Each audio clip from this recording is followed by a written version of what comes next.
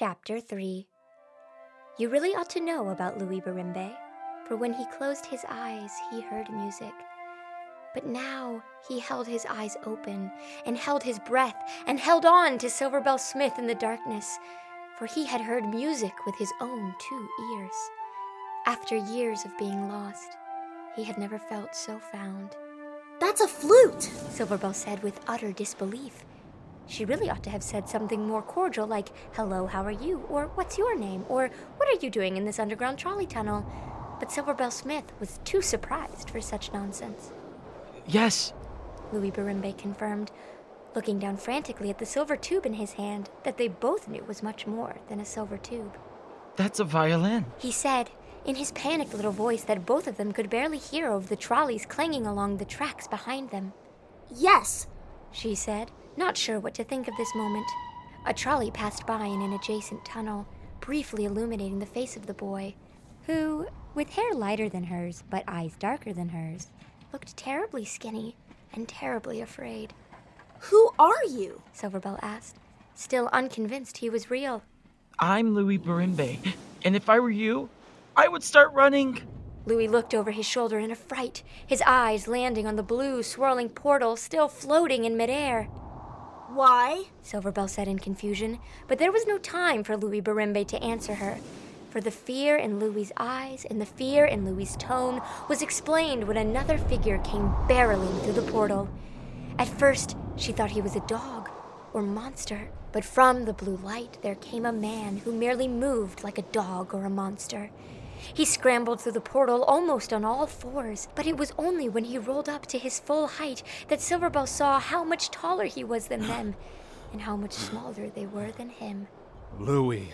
He called to the boy desperately as his eyes looked out wildly. "And friend." The monster-like man turned his head sideways when he saw Silverbell, and then turned his neck so strangely askew when he saw what she was holding.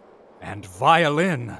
The haunting man's eyes shined violently when he saw the instrument she held in her hand, and never before had Silverbell Smith felt that she was in more danger than this. "I'm guessing he's why we should run?" Silverbell asked, trying to gain bravery to do just that. "Yes."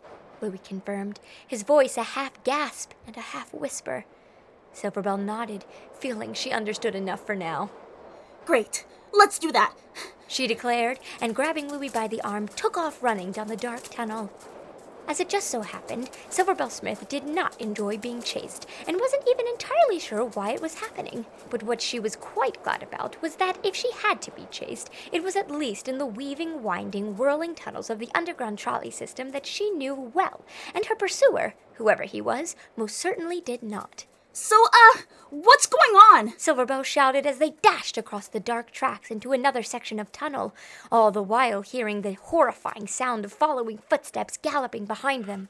"Well, that man is Harry Horton Cove, and he's chasing me because I'm a music maker," Louis told her through labored breaths as he ran beside her, following her lead through the darkness as best he could.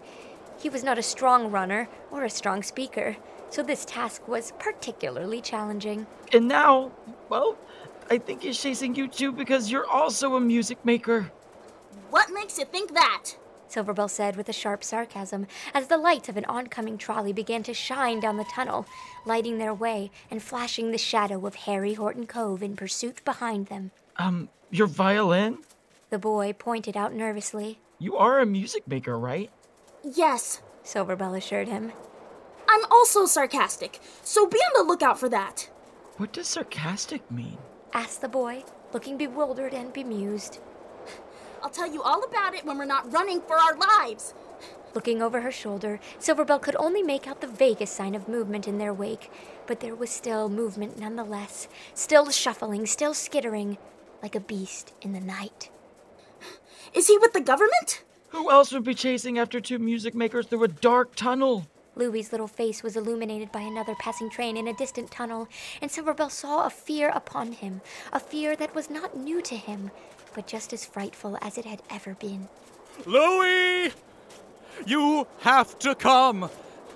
And girl, you have to come too!" They heard the man call behind them, his words like the howl of a lone wolf on his lonely hunt. "You know what? I think I'll pass. Silverbell shouted back at the villain. This way, Louie. Silverbell took him by the hand that was holding his flute and yanked him across another set of tracks.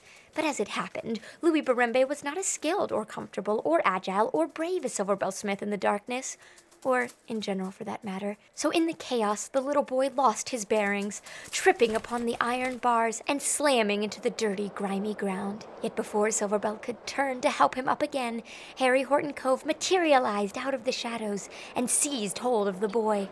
Get off me! I hate you! Louis screamed and struggled pitifully. Silverbell wanted to continue to run. She wanted to get away. This wasn't her fight, after all. But the horrible sound of the poor boy struggling against the grasp of the man wouldn't let her go any further. She couldn't just save herself. No! You can't get away! Cove struggled with Louis, as Louis struggled with him. But the boy was so small and the man so manic. Hey, let him go. You don't want him. Silverbell shouted to Cove, and his sharp and glassy eyes looked up to her with a snap. You think I don't want him? You think I traveled half the world, chased him like a dog, gave up everything, and risked both my life and his because I don't want him. The man seemed more like an animal now, and Silverbell was shivering, but she wouldn't back down as he staggered towards her, dragging Louis in his grasp. I need him. He's no use to you without his flute. Silverbell said in a low, knowing voice that is best meant for convincing bears to walk away or babies to fall asleep. Harry Horton Cove's eyes widened in fear. Where's your flute? Cove growled down at Louis, but before the boy could even hope to mumble an answer or think a single thought other than how afraid of Harry Horton Cove he was, Silverbell took action.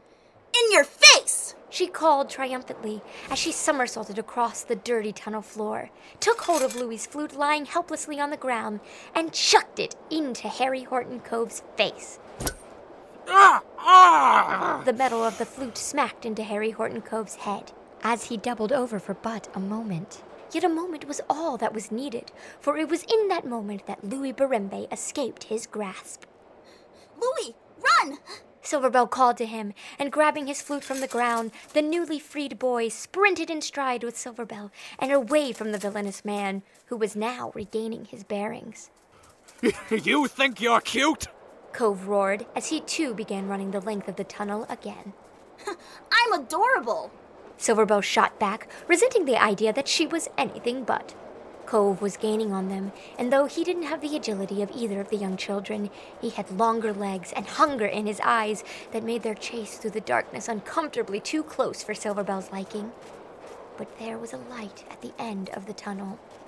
Literally. Louis, you any good at jumping? She called to him. Jumping? Louis repeated in confusion. Just hold my wrist and jump on 3. From the glowing light at the end of the tunnel, Silverbell saw Louis nod, and quickly he clutched onto her wrist while still holding his flute in the other hand. 1. Silverbell counted. The children could see the gigantic, stretched shadow of Harry Horton Cove just behind them, his hand reaching out to grab them. 2. Silverbell continued. His fingers were in the corner of Silverbell's eyes. His hand was almost on Louis's shoulder. 3! A whistle blew. Silverbell and Louis jumped for their lives, and suddenly they were tumbling through the door of the underground trolley that had come like a savior in the darkness. Louis and Silverbell smacked into the wooden floor of the trolley, panting heavily and clutching their instruments for dear life. No! They heard the voice of Cove scream after them from the darkness of the tunnel. I won't lose you like the others! Were the last words that could be heard before the train left Harry Horton Cove in the dust.